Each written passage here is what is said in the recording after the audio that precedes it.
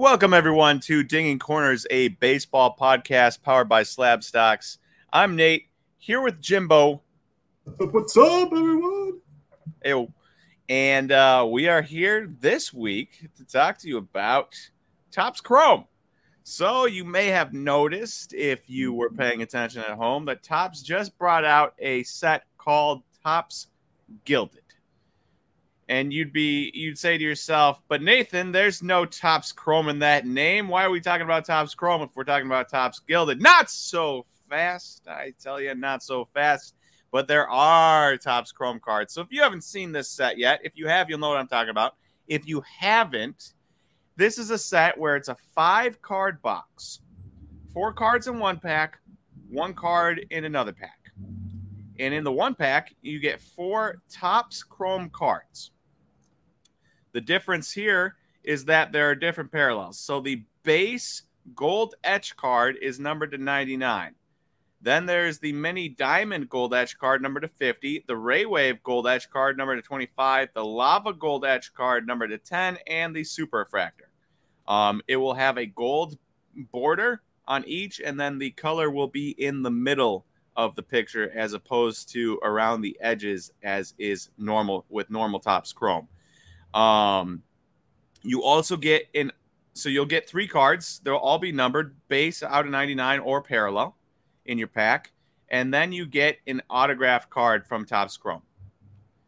So that's the Topps Chrome part. The Topps Gilded part of the Topps Chrome or Topps Gilded is the other pack with the 1 card. And that is the Topps Gilded Auto, which kind of looks like a Transcendent Auto if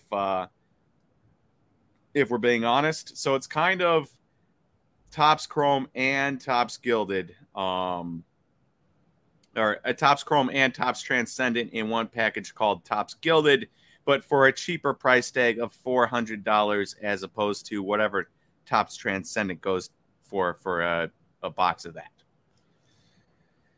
So now that we have an understanding, Jimbo, of what the product is, let's kick it off with just quick thoughts on Topps Gilded before we talk about the rest of Topps Chrome. Yeah, no, it's interesting. Real quick on it, I think it's a cool concept. I haven't seen any in person, which I'm very interested in. But one thing that I personally like about it is it kind of has a little bit of like a Ginter feel to it, even at the end, because I'm looking at the checklist. There's cut signatures where you can get a Babe Ruth cut auto, a Frank Sinatra, Gerald Ford. So like some cool stuff all the way around.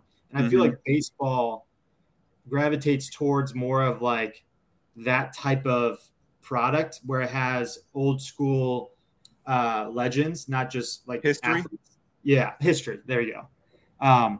So I love that aspect to it. Just for that chase alone, like William Howard Taft, like. The checklist in here is very interesting, and I'm very intrigued, and I actually want to see a box or 2 ripped of this. Yeah, we might have to. Definitely, I'm going to go on YouTube after this and see if anybody's ripping, because I would be curious. There's the cut signatures, right? You just brought it up. There's Babe Ruth, like you brought up. There's Burt Reynolds. There's Chadwick Boseman. There's J. Edgar Hoover. John McCain, James Madison, Jackie Robinson, Jim Thorpe, John Wooden, Lou Gehrig. There's an absurd amount of Rodney Dangerfield is in here. Johnny Cash, dude. Ernest Hemingway, dude. This is exciting. Ooh, this James Cool Papa Bell. It's fun. Yeah, there's. I didn't even see Johnny Cash. Yeah. There are some big names: Harry Truman, William Howard Taft, William McKinley, Whitey Ford, Tommy Lasorda, Tony Gwynn, Steve McQueen, Sean Connery. Sean Connery. Dude, I'm gonna have to set my eBay searches up for these. A Sean Connery auto would be sweet. If only I could then do the accent all the time. My wife hates it. Yeah, there's some sweet names just in the cut auto section. And then you got Topps Chrome Cast and Gold autographs, serial numbered 1 of 6, parallel cards, super refractor, Bryson Stott, Bobby Witt Jr., C.J. Abrams, Hunter Green, Heliot Ramos, Jeremy Pena, Julio Rodriguez, Mackenzie Gore, Spencer Torkelson. And you have Topps Chrome Gold Edge with a bunch of your rookies and stars and stuff. And then you have your Hall of Fame plaque autographs, numbered 1/7. You've got Ken Griffey Jr. and Larry Walker and Mike Piazza and Nolan Ryan, Chipper Jones, whose real name is... Did I tell you this? Did we discuss this? I was about 28 years old, and I realized this was not long ago, and I realized that Chipper Jones's name is probably not Chipper. Like, I never thought about it before, but I was sitting there, I said, I bet Chipper Jones's name isn't Chipper. Kind of like Scooter Gennett, former Brewer, former Red. His name wasn't Scooter, it was Ryan. So I look it up. Sure enough, Chipper Jones's name is not Chipper. It's Larry Wayne Jones. What? What? Yeah. Dude, you know how we talked about how, like, that person has a baseball name, and that's, like, such a huge factor for you? Chipper Jones is a baseball name. Larry Wayne Jones is not? No. Like, his career would have been completely different. He would have probably been, like, on the A's or something. Guaranteed. If he didn't go by Chipper, he's not a Hall of Famer. I guarantee that. Guaranteed. Don't let him hear that. But yeah, so Larry Wayne Jones there, amongst other Hall of Fame names. So the checklist is really good. The fact that you get 2 autos plus 3 parallel cards, the highest number to 99, pretty good. Now, $400 is obviously expensive for a single box. And if you open that box and you pull a Jake Burger auto and a Bert Blyleven auto, you're probably upset. Yeah. So there's still downside to the product, like every product, but at least there's fun autos in here where, like, even if it doesn't fetch the highest amount of money, you're still pumped that you pulled, a Rod Carew or a Pedro Martinez or a Paul Mullet or something fun like that. Yeah. Dude, honestly, I just loved how everything is numbered, right? Or am I missing anything? Everything. No, you are correct. Every single card will be numbered. Like, I love that aspect because we know exactly how much is made. And honestly, sets like this where people will probably, knowing baseball collectors, they will try and complete the set. So which usually drives up the prices on a lot of this base stuff, which, the floor gets higher because let's say you get a Joey Votto to 99, or no, let's say someone that's really interesting, like someone that's not even known, like a Tyler. I don't want to say like a player that is not very desirable, but it's like out of 99 will still have Juan Yepes. Yeah, Juan Yepes, if he doesn't become anything, because he's or Charlie Blackmon or something. Obviously, former star, but Yeah, like a Charlie Blackmon, you wouldn't be super pumped if that was one of the 5 cards you got, but it might, there'll still be demand for people collecting the set. Because the first thing I thought of was, dude, I would love to build this set, build the first set of this product, because this seems like one that will stick. And I feel like out of all the new ones, this one is my favorite outside of the logo fractor, which we can talk about. Now, can I ask you why, just off the top of your head, why you think it will stick? I mean, I like the set, don't get me wrong. But is there something that screams out to you that says, I really like this over something else? Also, in case you were wondering, the price has gone up. Has it? Last time I saw it was $400 a box, but we're talking about $550 now. Last sale on the Topps Gilded box. Yeah. The reason why I think it will stick is, one, the cards look amazing just by looking at them. And then 2, it has one, it's serial numbered. So then everything's serial numbered. So we know that, the print run, it's more like we know what the print run is, kind of, you know what I mean? It's not like, oh, who knows how much they printed of this? Like, no, everything's to 99 or lower. Mm-hmm. That's a good sign. But then two, I think baseball has been craving a higher end type thing with less cards. Like you have your Bowman, you have your Topps Chrome, which is great. You know, you can hit the big cards in there. I would say like Prism is equivalent to that. Let's say on Panini's side for football and basketball, but we haven't had like the national treasures. Well, you have your Topps Dynasty. True. And your Topps Transcendent. Those are a couple of big boxes. That is. But those are significantly more expensive than $400 a box. So I think this is kind of the middle ground where you're getting some of that premium feel of a Transcendent card with some of the without some of the costs. So you still get cards people like in Topps Chrome, and you get the Topps Transcendent without having to pay, without it being as cheap as Topps Chrome or as expensive as Topps Transcendent. Mm-hmm. Another huge factor is the amount of card. Like it's an easy rip, where breakers drive a lot of the wax prices because a lot of breakers came on, things evolved, wax was was easier to rip for people sitting at home and stuff like that. Where breakers will gravitate towards this because it's easy, it's quick. Yeah, you don't have to ship as much. That, and you don't have to supplies, like how we were talking yesterday with breaks, supplies, sorting. Like if you rip a case of Topps Chrome or a Topps Series 1, like you're looking at an hour or two or more in sorting plus packaging. Mm-hmm.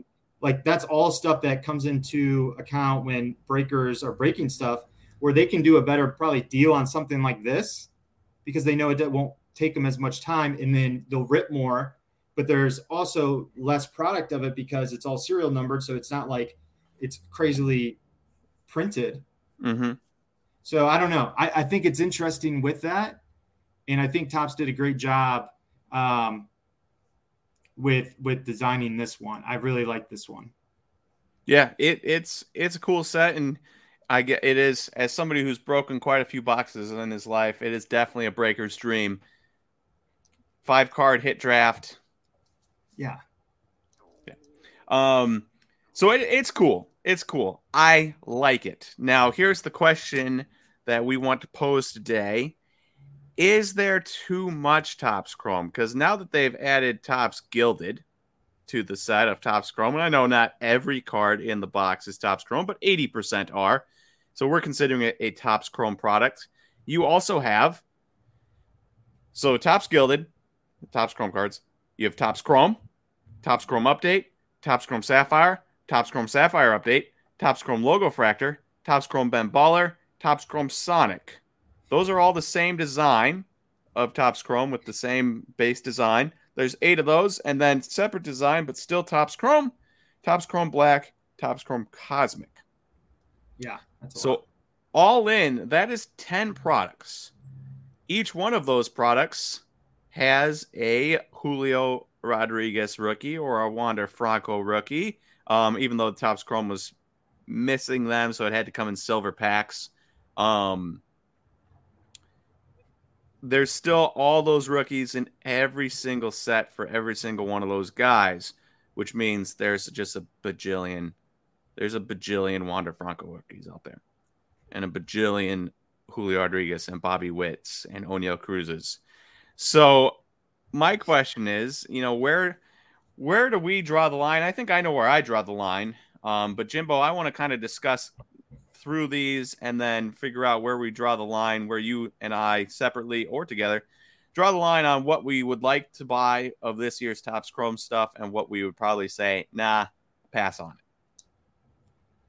Yeah. Man, that's loaded. So it's tough. It is a lot of product all at once, but also I think Topps needed to do that with the deal with Fanatics. So it was inevitable to be able to fund the licensing for that. So with that being said, I think it is too much product for the now, but I think the way they did it was fantastic. like the execution of what they had to do. I think they executed it perfectly for what they had to do. But I think for the long term, I think it's perfect for the demand that the industry is growing into, where it's going to be overwhelming, where we're going to see more Wander and Julio rookies than we have ever seen in any product. But I think in the long term, just like how when Panini made Mosaic in all that other stuff, they kind of slowly grew into it. Mm-hmm. And then, the product that people like the most will, the people will determine that, which will probably be like the Bowman, probably like the flagships. And then like maybe like this one, the Gilded and one of the others, like who knows? But I think all the base rookies will flatten, kind of like how basketball and football did. Mm-hmm. But there'll be more serial numbers, so people will be chasing that more. But I don't know. I'm glad you brought that up, because from a serial number standpoint, I've seen complaints on both sides of the aisle on this Topps Gilded. And let's look at 2022 Topps Chrome refractors, okay? So you got the regular refractor, Prism, black and white mini diamond, X Factor, sepia, pink, negative. Those have been there forever, outside of the black and white mini diamond, but that's a Hobby Light new product. From a numbered standpoint, you have magenta out of 399 and magenta speckle. Those are new. Purple speckle, pretty sure that's new. Purple, number 250, that's as old as time. Aqua out of 199, that's as old as time. Aqua mini diamond out of 199. Aqua lava refractor out of 199. I mean, we're talking at least, and maybe not new since last year, but let's go back 3 years. So magenta sparkle, purple speckle, aqua mini diamond, aqua lava. That's 5 new ones. And aqua went from numbered usually out of 125 to 199 now. Then you got blue out of 150, always been there. Green out of 99, been there. Green wave out of 99. There's usually some variation of green. So that's been there. Blue wave 75, been there. Gold out of 50. Gold wave out of 50, that's been there. Orange out of 25. Orange wave out of 25, that's been there. Red out of 5. Red wave out of 5. Those have been there. Super imprinting plates. So essentially, like 4 years ago, 2019, there's probably 5 new numbered cards that have come out. Yeah. And yes, they're high numbers. We're talking about 1 out of 400 essentially, 1 out of 750. So we're talking about or 350. So we're talking about 750 cards there. 1 out of 300. So we're talking about 1,050 cards there. We're talking about about 1,450 numbered cards per player more than what there used to be in the previous, say, 3 years ago. I can't quote you on last year. 2021 was an atrocious year for Topps rookies, so I mean I don't even know if I open any Topps Chrome. Goes into my next thing. And so my point here is that is a lot of cards, but they didn't water down the numbers that people want. They didn't come out with a blue lava out of 150 and a blue this out of 150 and a 20 different red ones and everything like that. They kept the premium ones the same, 150 and down, that we've seen for years, and they just increased, and they kept purple the same. They didn't do purple speckle out of 250. They did just straight purple 250. So they kept all the premium ones the same while adding in fluff around the edges. So my question for people and for you, Jimbo, is would you rather they either A, come out with 10 Topps Chrome products of which you can decide what you want to buy or not, or take the products you like Topps Chrome, I assume you like Topps Chrome, and make 30 million, 40 million parallels like Select did with Select. People love Select, and then they came out with a bajillion parallels, and then they started doing die cuts of the exact same parallels to get even more cards out there. This, at least, yeah, you've got your extra magentas and magenta sparkles and stuff, but it's not absurd as like what Panini has done. Yeah. So for me, I prefer this route, like by a lot, where it's all right, yes, they're coming out with Cosmic, and yes, they're coming out with Sonic, and they're coming out with Gilded, but I don't have to buy that stuff, and I can still stick with buying Topps Chrome and Topps Chrome Update and Sapphire, and know that I'm not getting just a bajillion parallels, and I still have a good chance at a parallel I actually want. Yeah. Yeah, I know. I was teeter-tottering on my thoughts to that as well. And you're right. I'm so glad you brought up the select thing, because at first I was like, nah, I'd rather have all of the cards in one product and just have a ton of it. And then I get to, it's just a one product, and it is what it is. And there's a ton of it.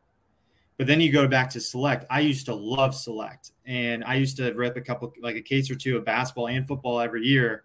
And then when they went to retail, it went chaos. Too many parallels, too many whatever, too many everything, where I'm not a fan of it at all because it's too confusing now. Hear me out here. You keep talking, but real quick, 17 non-numbered parallels for Select. Yeah. Like I used to love courtside, like the courtside and field levels was my thing, like the silvers and all that. And then they just started making all these different color parallels where I got confused, and I was like, you know what? I'm only going to collect Select of the stuff that's before the retail version, and then the tie-dye, because I like the tie-dye, and then like the few staple parallels. So okay, I have the full numbers. 2021, 26. There's 26 numbered parallels, 17 non-numbered parallels, which means there's 43 total parallels, but there's also 3 different levels. Club, or not club, that's football. There's 4 different levels for football. There's Concourse, Premier, and Courtside.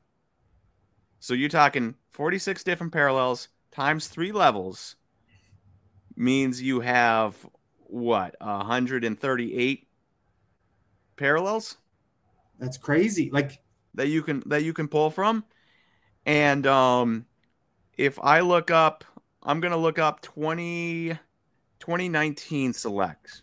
We're not even going to go back. We're not even going to go back that far. It's going to be brutal, dude. I've looked this up before. 2019, 2020 Select. We have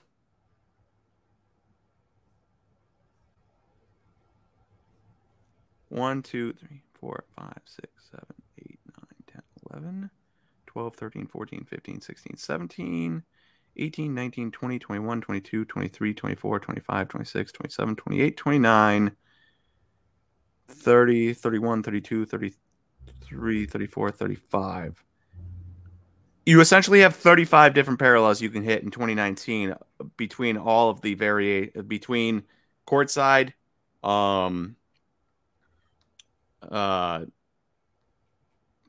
Courtside, Concourse, Premier, and the H2 Disco boxes. Yeah, that's 35 as opposed to 138.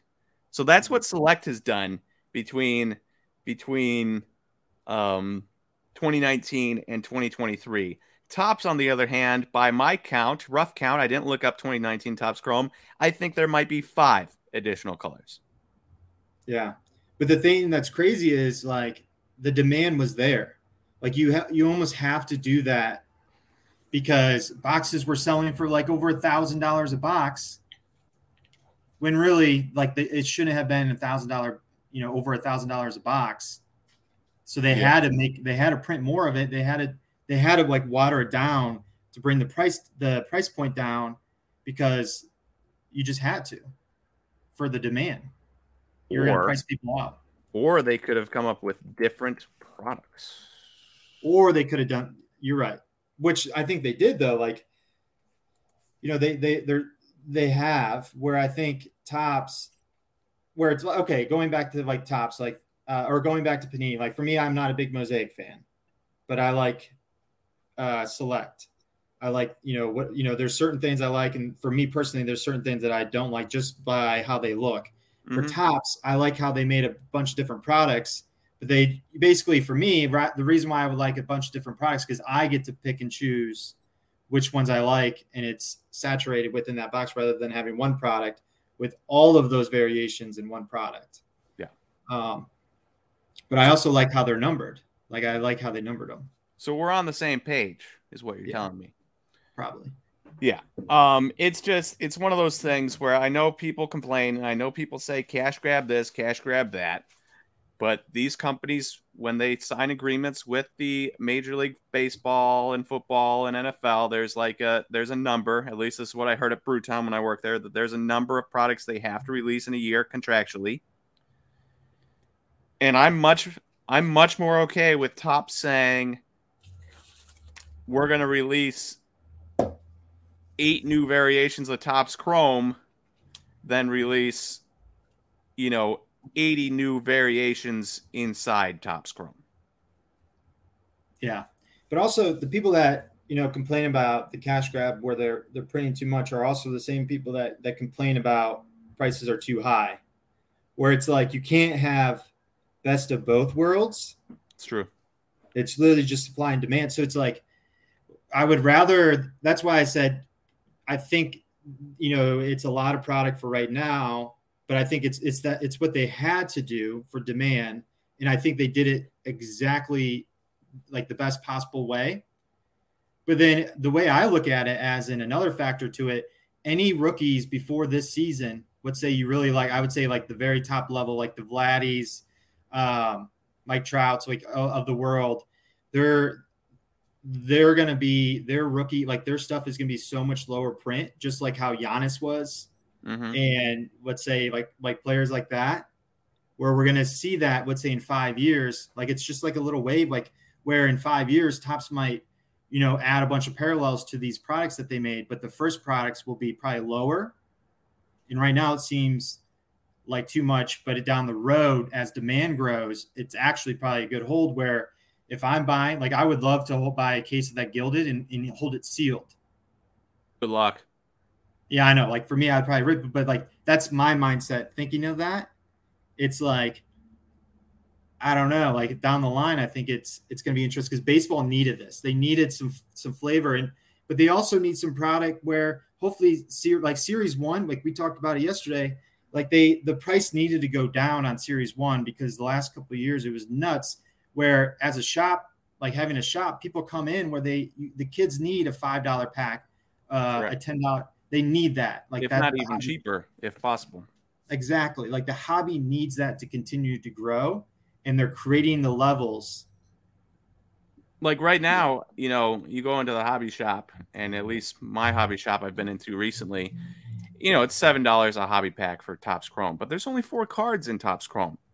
If you're an adult, it's like, sure, maybe I don't want a whole box of Topps Chrome because it's been pretty bad this year, but I'll take a couple packs, see if I can pull an Aaron Judge or something, and you don't bat an eye at $21 or $28 or whatever. But a kid dropping $28 on 4 Topps Chrome packs, that's hard to do. That's really hard to do. Exactly. So that's why, for me, I don't know. I like it. I'm very interested to see how it goes long term. But I think Topps did a great job with this. And one last thing I wanted to ask you that I thought of, remember how last year, like the last 2 years, we're like, man, why aren't they putting a lot of these rookies in these sets?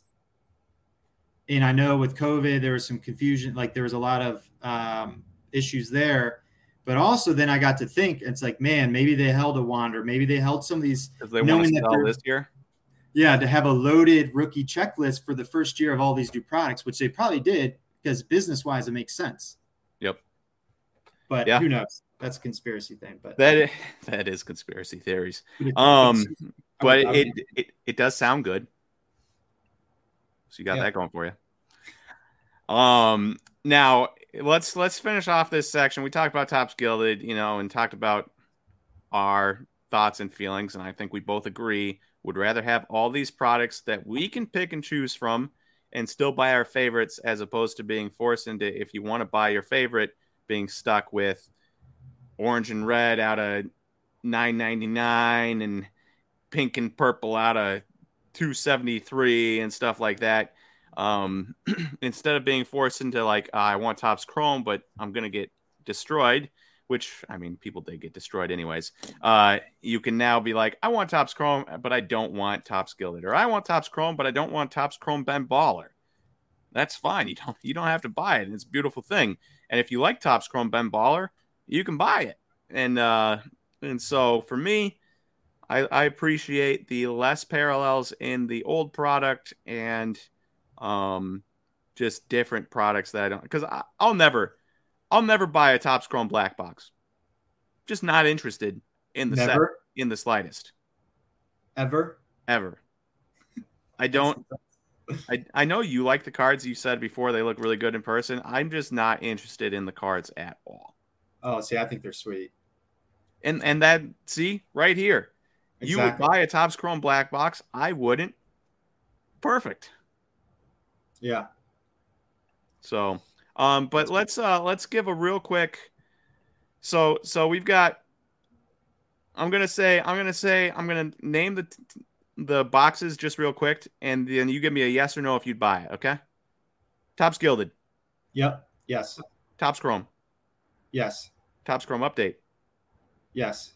Presume that you can hit autos, because it's not a guaranteed auto. Topps Chrome Sapphire. Yep. All day. Topps Chrome Sapphire Update. Yep. Topps Chrome Logo Fractor. Yep. I like those a lot. Can we give a real quick shout out to Logo Fractor? I love that set, dude. It's incredible. It looks really good. If you see the cards in person, they look really good. The base cards look really good.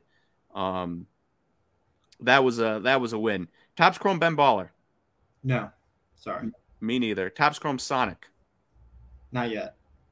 And if people are wondering what Topps Chrome Sonic is, if you haven't heard about this yet, this is going to be coming out pretty soon here, I believe, maybe within this week. It's supposed to be February at some point, but I thought it might be the beginning of this week. And there's some cool stuff. They've got a Derek Jeter, Mariano Rivera, Jorge Posada triple auto on there and stuff. But for me, I would rather just have the regular Topps Chrome and Topps Chrome Update. Okay, Topps Chrome Black. Yep. Topps Chrome Cosmic. Not yet. All right. So essentially you would buy 7 of the 10. Yeah, and I really like the Gilded and the Logo Fractor one. Okay. Because I think I'm pretty close with you. I'm not buying Topps Chrome Black. I'm not buying Topps Chrome Cosmic. I'm not buying Topps Chrome Sonic. I'm not buying Topps Chrome Ben Baller. I'd probably buy the rest. But at $400 a box, my wife would kill me if I spent $400 on a box of cards. So, Topps Gilded out for me, but I wouldn't mind getting, a cool Paul Molitor auto or something from the set. Yeah, that's another thing too. It's like, when I say yes or no, it's not necessarily that I would buy the box. It's more like in my head too. It's like, would I go after the singles in it? Yeah. And I think that look cool. Yeah. And I agree with that too. I guess for me, I'm looking at ripping because I'm a degenerate that loves ripping. In fact, I love ripping so much I don't even really buy singles anymore. Oh, see, I love buying. But if like saying yes or no to all those products, if I had to choose, I would still save all my money to buy Bowman. As crazy as that sounds. I feel that. Like, there's nothing that will ever draw me away from that unless they just dilute it like Select. Yeah. Bowman's great. Bowman is great. Sometimes I do want, I don't really want a Bowman rookie per se. I'd rather have a Topps Chrome rookie, same guy, right? So, like, there's certain instances where I'd rather have Topps, but by and large, I'm a prospect guy like you through and through. So, if I have an option to buy Jazz Chisholm, who I like and who was just named the cover athlete of MLB The Show 23, or spend that same amount of money on some prospect in the minors, I will probably 99 times out of 100 buy the prospect in the minors. Me too. Is this a perfect segue into? Yes, our prospect of the week. So we are segmenting our podcast again. We started it a long time ago, then we got away from it. And now we're jumping back on to the segment. So the Topps Chrome was our first segment. our second and final segment of the day. And we're going to end every podcast like this, our prospect of the week. And this is Jimbo's pick this week. Jimbo, take it away. Yes, I wanted to do a fun one. This one is a prospect that is, you might have heard of him, still really young, but is an interesting one that there's a lot of parts to it that would be fun to talk about. And this person is Bubba Chandler. Great baseball name, first off. True. Likes that. Though I would have thought it was better if what was his name? Was it Bubba Starling? Yeah. With the Royals. Royals, if he hadn't failed. Yeah, he didn't do too well. But the reason why I wanted to bring up Bubba Chandler, he's a potential two-way player, pitching and then young shortstop, which is very intriguing. Right out of high school. So here's just some fun facts about him before we deep dive into him. Some fun facts about him. Yep. So two-way player. Agreed. His signing bonus was a $3 million signing bonus at a $870,000 slot value. Which means, for those of you that don't know.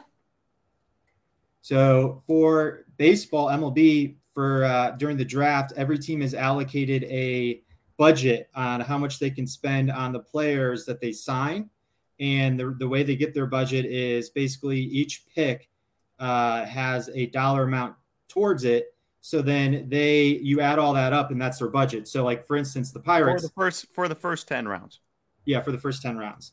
But so like for the Pirates, let's say they signed Henry Davis, first overall pick.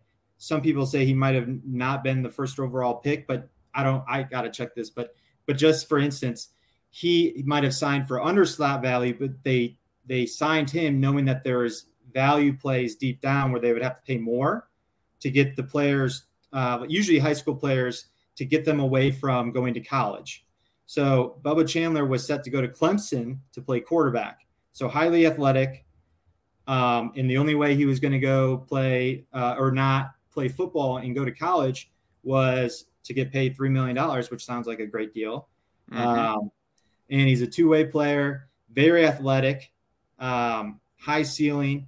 And let's see here. So he for pitching wise, he'll probably be set real quick before you get into Bubba Chandler. In layman's terms for this, it's essentially like you have the first pick, and instead of trading down and acquiring the 5th pick and the 17th pick in the draft, you use the first pick on the 5th ranked prospect, and then with the 17th, with your 3rd round pick, you really just draft the 17th overall prospect in the draft, but you drafted him in the 3rd round. But you get both of them, but you only had the number 1 overall pick. Yeah. And a good example that when I was like that, I remember was Nick Castellanos. He was all set to go to North Carolina. And he wanted a ton of money, Scott Boras agent. And basically he was like, hey, you're going to have to pay me quite a bit of money because I'd rather just go to North Carolina. The Tigers did at like 44th overall or something, but really he was like a top 5 prospect, but they paid him paid him huge money to get him away and basically use their entire budget on him. And then, so yeah, vice versa. That's why baseball is really interesting, because the draft, like where you're drafted at, doesn't necessarily matter. It's all about how much money you make, or how much your signing bonus is really how you categorize these players. Correct. So a 3rd round, because Bubba Chandler was the first pick in the 3rd round. And the first pick in the 3rd round, if this was football, right, that doesn't mean number one, there's not 3 rounds in basketball. And the first pick in the 3rd round in football, like that dude's card's not selling for much. Exactly. But the first pick in the 3rd round of baseball could really be the 20th best prospect or the 30th best prospect, but he went, 75th as opposed to 20. Yeah. Yeah. So he's a fun one because another part to all of this is, one, Nate, do you have his Fangraphs pulled up? I do. So his numbers aren't his first full year was last year, and his numbers aren't eye popping. Like if you're just looking at the stats, and I'll let you. Do you mind running through them? You're good at that. Yeah. So real quick here, he threw 26 innings in A-ball last year and another 15 in the complex league. He ran a almost 16 K per nine in the complex league, gave up no runs. That was, nice to see. Nothing too major there. He threw basically 3 innings per start. In A-ball as a 19-year-old, 26 innings, still had a nice K rate of 11.42, sky high walk rate of 6.23, and he had a 4.15 ERA. The nice thing here for me just is we know he's an athlete. We know he has good stuff because of the strikeout numbers. We know he's an athlete. And so I would always bet on that athleticism shining through in the end and limiting that walk rate. And once you're able to limit that walk rate into the 3s as opposed to the 6s and keep that strikeout rate in the 11, 12 K per 9 range, you have a gem on your hands. Yeah. And for young kids like this, one, I look at, are they athletic? But then also, too, I just look at their stuff. Like he has a plus fastball. He can get it up to 98, sits around 89, 93, still young. He'll probably sit around 95 down the line. But the fact that he can gear it up is intriguing. Young guys like this, usually they have control issues. The high ceiling guys where they're just trying to overpower and they're still working on developing being a pitcher. But I like that. And then also the thing that's intriguing is like the hitting side to it. He did not have a good year at the plate, but also, I mean, he was, 18, 19 years old, first year pro ball, trying to be a two-way player. Like I couldn't even imagine the stress on that. Where an off season, like your first real off season is huge for development. So like he's one that's intriguing because I'm going to be watching this year, the first half, to see, hey, where has he improved at? But kids like this, go for it. Well, I have a question for you. Philosophical question on the Pirates here. Gerrit Cole, where were his best years? Away from the Pirates. Joe Musgrove, who came in a trade to the Pirates in the Gerrit Cole deal. Where have his best years been? Yeah, the Buccos usually trade away from the Pirates. Tyler Glasnow, Jameson Taillon, even guys like Jordan Lyles. Yeah, had great years away from the Pirates. And then you keep going. They traded for Chris Archer. He became atrocious. He's much better away from the Pirates. Shane Baz, traded to the Rays. Not that and became a top 20 prospect in baseball, even though it was too quickly to determine him. What I'm trying to say is outside of like Quinn Priester, and we haven't even seen him pitch in the majors, the Pirates really, their track record for getting the most out of talented pitchers is about as bad as it gets. Yeah, which you'll like this because this is right out of your playbook. So a player like this, like the odds of him being the next Ohtani, like I would rather take it to the casino, to be honest, than bet on a player like this. But the Nate playbook, he does one exciting thing where, let's say he pitches 3 innings with like 5 strikeouts and then a home run. He's going to be all over the web gen, like the highlights, because one, he's a highlight, like a highlight kind of person. Mm-hmm. Where what does that do? Bring people to buying his cards, where if he has a good year in like high A, double A, that's in my mind is when I'm selling, because I'm not intrigued for the long-term value. I'm intrigued about the excitement, the is he the next Ohtani? Like that's going to be the question all day with a player like this. Same, like Mason Wynn was very similar last year when I really liked Mason Wynn last year going into the season. Bubba Chandler kind of has that aspect, but I think he'll go more the pitching route. But you saw with the Mason Wynn, all the highlights at Futures game and stuff like that, where just the title alone, the next Ohtani, is intriguing. And I actually have I want to see if that works by, let's say if we put this, we can talk about this, but like putting this podcast name as like the title, this episode, the next Ohtani, and see how many people click it compared to something else, because people are intrigued to try and find the next Ohtani, and they'll put in the price now for a future of the potential of an Ohtani, if that makes sense. Yeah, which is, kind of like a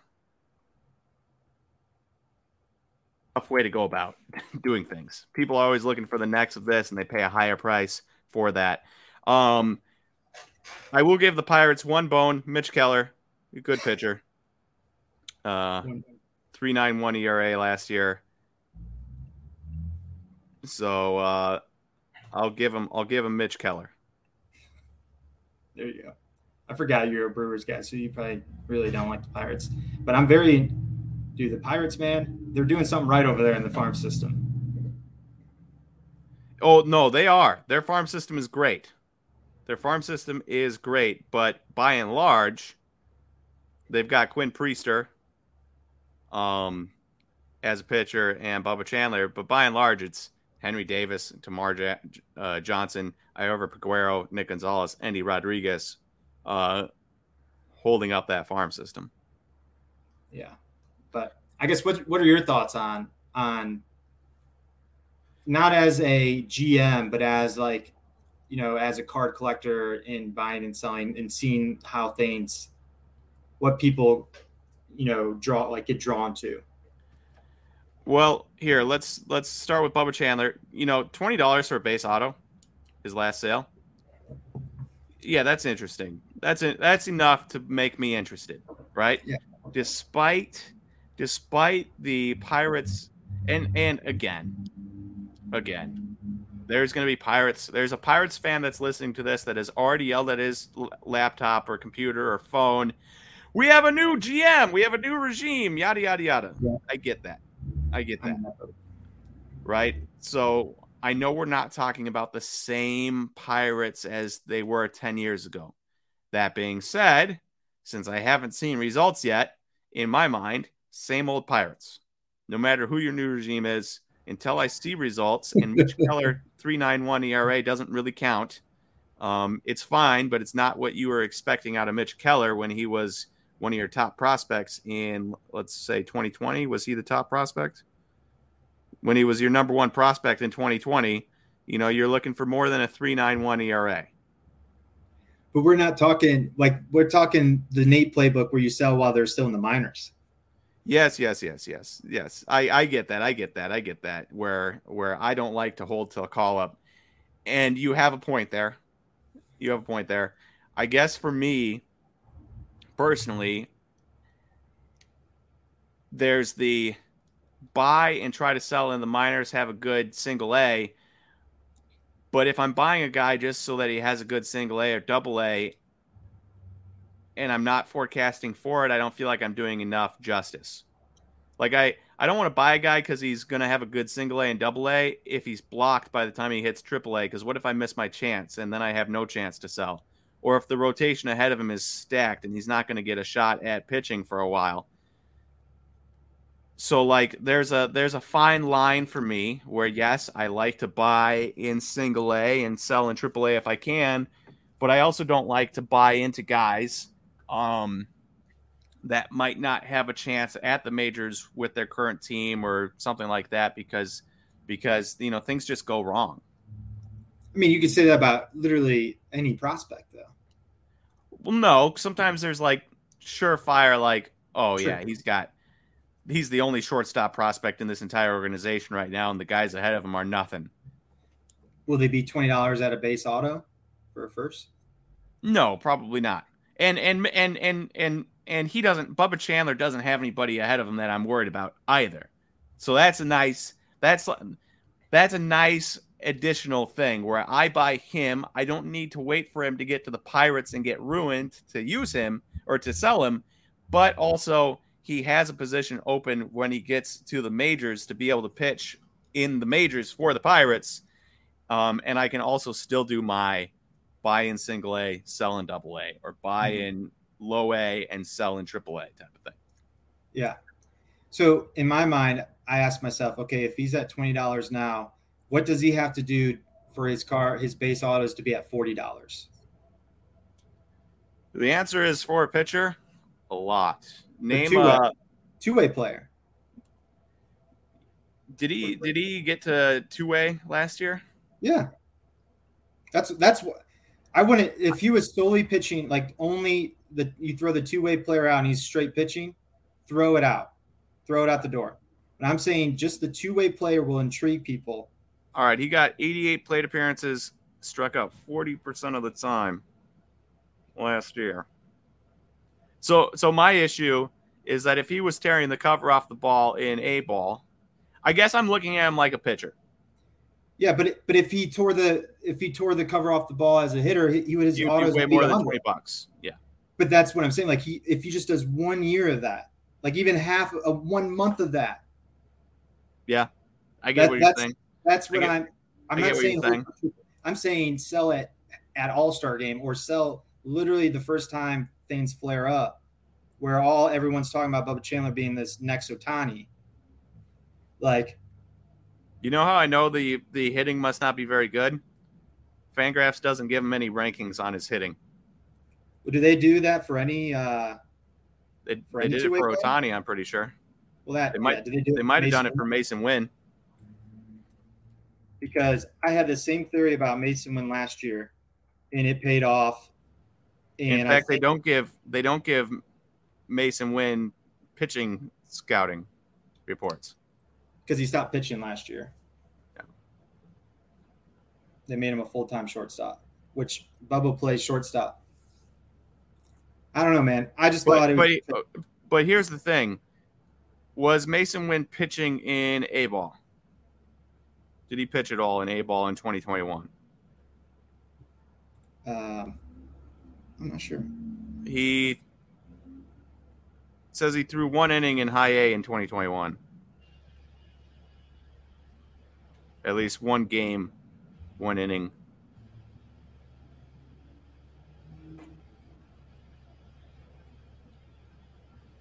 Let's look at pitching.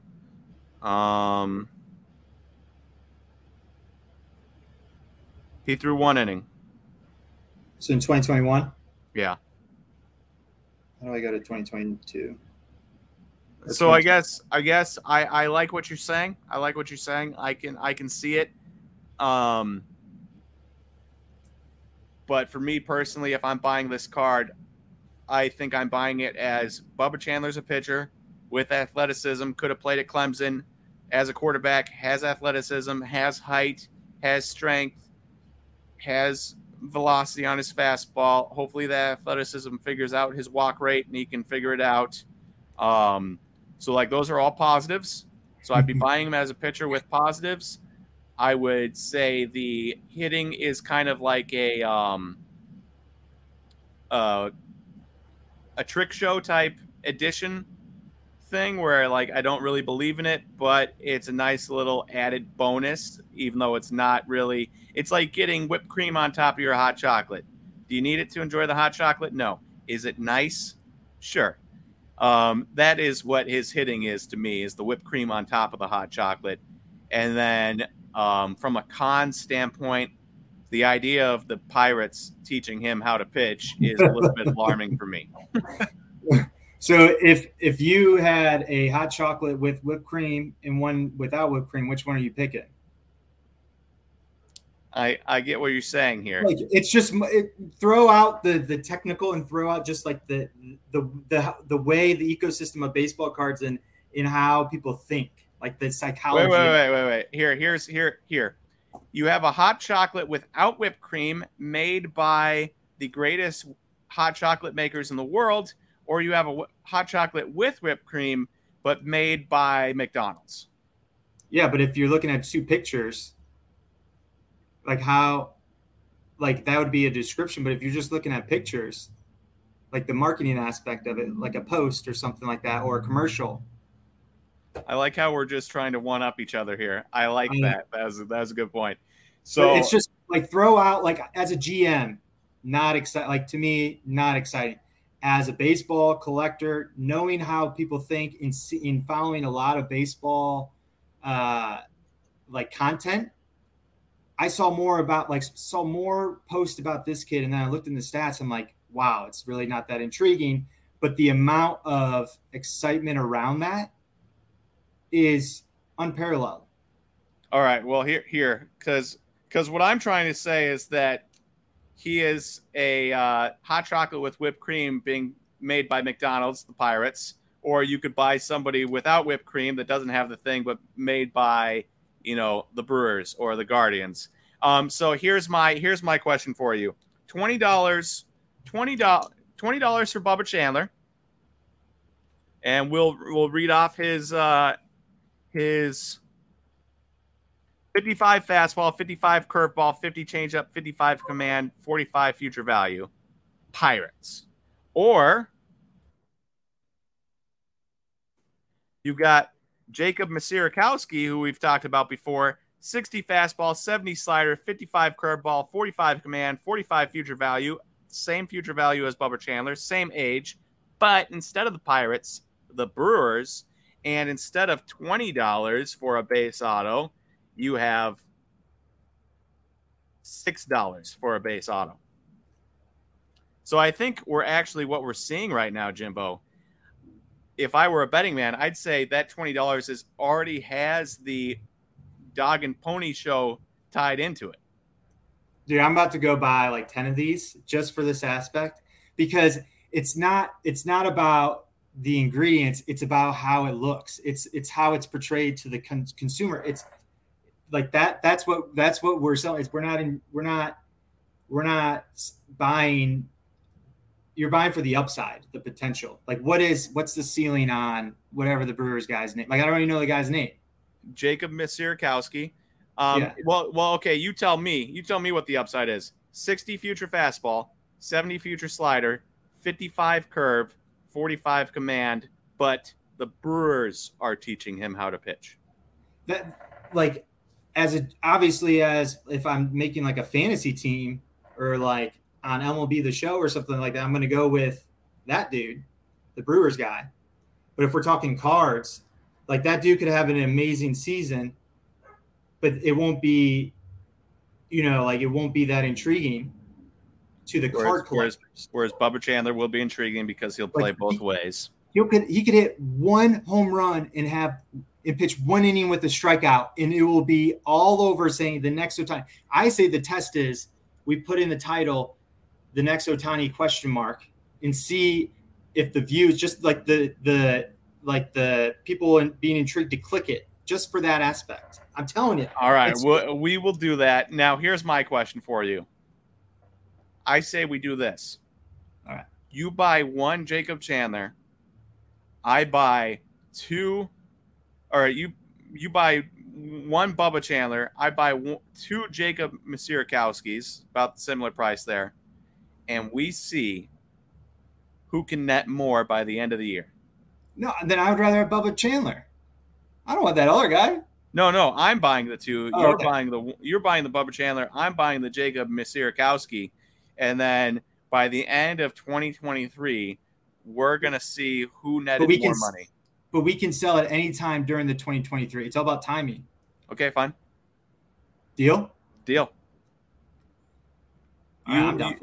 have your hot chocolate with whipped cream made by McDonald's, and I'll have my hot chocolate without whipped cream made by the finest chocolatiers in Sweden or whatever.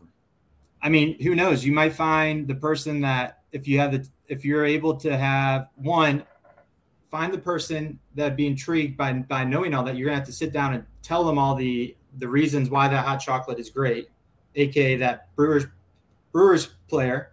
Or you could have something where you just sit it out front and it looks good. It might not taste that good, but it's more intriguing. The marketing behind it, the looks of it. Well, it's like you could have better fries somewhere, but the smell McDonald's blasts out of their restaurant. But just in general, like, okay, also like I study marketing plus finance. So like in my mind, it's like, okay, you look at McDonald's. Food is not good. The food is, What okay. I know you're going to say that? Can I combat that a little bit? But the grade of the food is so low. But look at how much it's all about the marketing. It's all about. Well, real quick, I have a pet peeve because I do know a lot of people that say, "Oh, McDonald's is gross. McDonald's isn't good." Oh, if McDonald's wasn't good, like you eat a, I can't eat beef anymore. Makes me sick. But when I used to be able to eat beef, I would say to myself, "Oh, McDonald's, blah blah blah." But you eat a double cheeseburger, it's undeniably tasty. No one's happy after. People are more happy of the thought of going to get McDonald's and eating it than actually eating it than afterwards. Well, okay. What I'm trying to say is, if McDonald's wasn't at least a little bit tasty, marketing, it wouldn't be as popular as it was.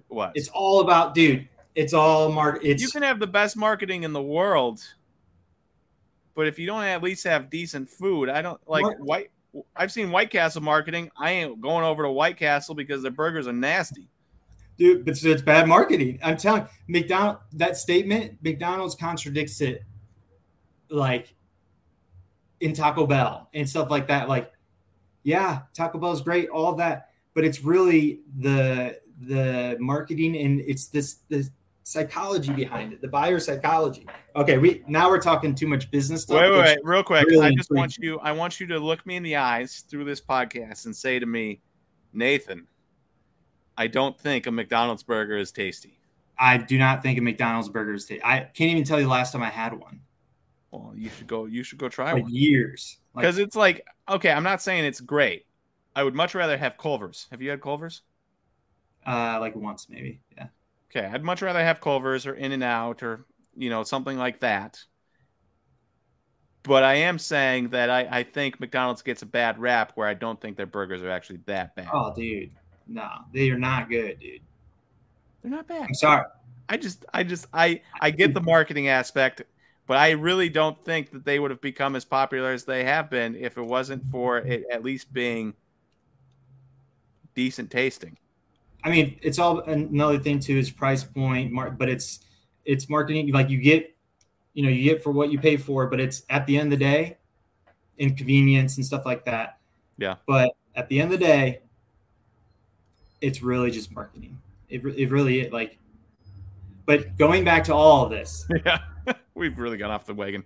Yeah, what I'm saying is, how hard is it for what does Bubba Chandler have to do to get to a $20 to a $40? And is that's the way I think. And it's just kind of like how we were talking about Jason Churio and his brother. Is it easier for Jason to get to whatever number compared to Jack? It's all about price point and being exciting and all that. And I'm not saying the Brewers guy might he might have the same growth, but you need to find it that the market, you got to find the right person. And if you're at a show, Nate, I would probably say you could sell the Brewers guy better than the other guy, because you would be able to talk about that player and deep dive into that player and show some people why that player's a good buy. But there's people that aren't at the show and don't have someone that knows that player, and they see a post about it, the next Ohtani. Yeah. And that's the way I think. And then it's not a long hold. It's a quick flip. And then you buy the next two-way player next Ohtani. Yeah. Yeah. And don't get me wrong. I understand exactly what you're saying. Part of me is just playing devil's advocate. I know you do this all the time. It's good. Yeah. And part of me just doesn't want to give any credit to a fellow NL Central player. So that's okay. Yeah. But Jimbo, I like what you came with there. I do think it is very smart if you are investing and you don't have a ton of money to invest. I think it's very smart to find some of these gimmicky players and say, all right, I don't need a full season of excellent stats. You would need a full season of excellent stats from Jacob Misiorowski, which I think you can get. Though he's a little bit gimmicky in that he's 6'7". I think you would need a full season of that to move prices. Whereas I agree, Bubba Chandler, what happens when he has an 11 strikeout game and a home run in Double-A?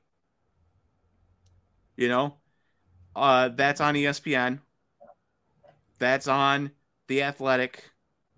That might even make it onto the Ringer, for Pete's sake. Probably not, because they don't ever cover baseball, but you get my point.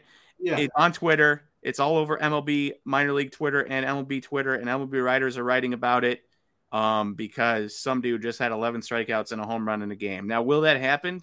I don't know. But considering he already has the strikeout numbers, if he can sneak into a home run and get a decent number of at-bats next year and sneak into a home run in one of his better games pitching, that's probably pretty easy to do. So I can see that. I could see that happening, and I could see that catapulting a market from $20 to, $40, $60 relatively easily, even if that really shouldn't be the case. Not a big factor out of all this. They paid him $3 million signing bonus, which is more than 3 times over the slot value. They paid that because they want a two-way player. They didn't pay a $3 million for this kid to be a pitcher.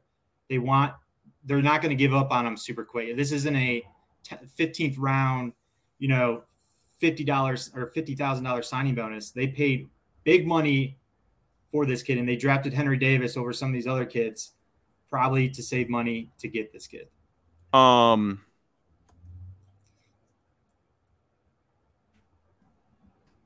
just really quick looking up 2021 MLB bonuses to see if I can find. I don't think I'm going to be able to. I don't think I'm going to be able to find it quick enough. I was wondering. I was kind of curious to see if I could find who the highest valued signings were of the 2021 draft, but it's not gonna be quick enough. So if you're at home and you're curious, you could probably find that information and see where Bubba Chandler's $3 million valuation falls inside the picks. My guess is it's probably top 15, somewhere in there, for the highest signed signing bonus of the 2021 MLB draft. Which means, you should expect him to be a top 15 player in the MLB draft. Yeah. And he's a $20 auto. So, okay, here it is. They, Henry Davis, they 60 or 6 million, 6.5 million. Slot value was 8.4. Yep. They saved $2 million there. And there's the difference, because you get a 5% leeway on a signing, and that was $2 million plus the $800,000 plus the $800,000 for slot, 2.8, almost probably 2.9 at that point, and then the extra 5% added on top gets you past the $3 million needed to be able to sign him. I know we're very long, but one last thing. So this is another reason why you should never just look at draft spots, because there's a lot of manipulation within MLB drafts. So like 2021 Pittsburgh Pirates, they drafted Jackson Glenn in the 5th round. 5th round, wow, that's a lot. Like that's a high draft pick, but they gave him a signing bonus of 12.5 thousand when his slot was 422,000. Senior signing. Yep. So you have to sign guys like that later in the draft, because you only get that slot value if you sign them. Yes. Real quick, I'm waiting for the year where one team just says, I don't care about missing our 1st round pick next year or the year after that, and they just go and they sign every single hard to sign player in one season and get like 7 1st round picks, pay all the penalties, pay the lost 1st round picks the next couple of years. I'm waiting for a team to do that. I think one team is going to do that eventually, where there's just so much talent. They're just like, we're going to draft them all and sign them all. And if it takes us $5 million a kid to get them to go away from their scholarship, so be it. Well, I could see the Mets doing that. And with how contracts are for these free agents, honestly, there'll be a time where there's like the gap is so bad where it makes sense to do that. Well, I wouldn't be so sure. Did you hear the Bally news? No. Bally Sports regional networks are expected to go bankrupt here real soon, maybe even before the start of the season. Wow. And that means there's potential that a lot of teams are going to lose their regional sports networks. The hardest hit team is going to be the Cardinals. They get a disproportionate amount of money from their Bally Sports contract than any other team. So thrilled for that. Obviously, it hurts the Brewers, but the Brewers have the smallest regional sports contract in North American sports anyways, so it doesn't really matter. Maybe outside of hockey, maybe it's just the top 3 sport. But they make the lowest amount of money from their regional sports contract than any other team. It's like $30 million a year or something. And so get ready for if that happens. If the MLB doesn't have something in place to be able to replace that money for those teams, I expect these contracts to go down rather significantly, and I expect teams like the Brewers and the Reds to take advantage of this situation to be able to drive their payrolls into like the $70 million range and be like, oh, we don't have any money, and then go from there. Yeah. Hopefully some TV, though, comes out of nowhere and scoops, puts a bunch of money in MLB. That would be sweet. Well, the problem is that apparently the last signing deal they had was $50 million less than the previous one that they signed with like Apple and all those guys. Is $50 million less. Those usually don't go down. It's usually up. And if that's less and Bally Sports is going bankrupt, they don't think a big corporation like Apple's going to want to step in and buy those rights for a exorbitant amount of money. Somebody will probably step in, but instead of $650 million, it might be $400, and then you're taking $250 million away from the teams that have those contracts. That's a huge amount of money. Yeah, you're right. So, but we should end there. We're at an hour and 11 minutes here. So thank you, everyone, for listening to today's Dinging Corners. And Jimbo and I will talk to you guys next Friday for the next Dinging Corners. See you, everyone. Bye.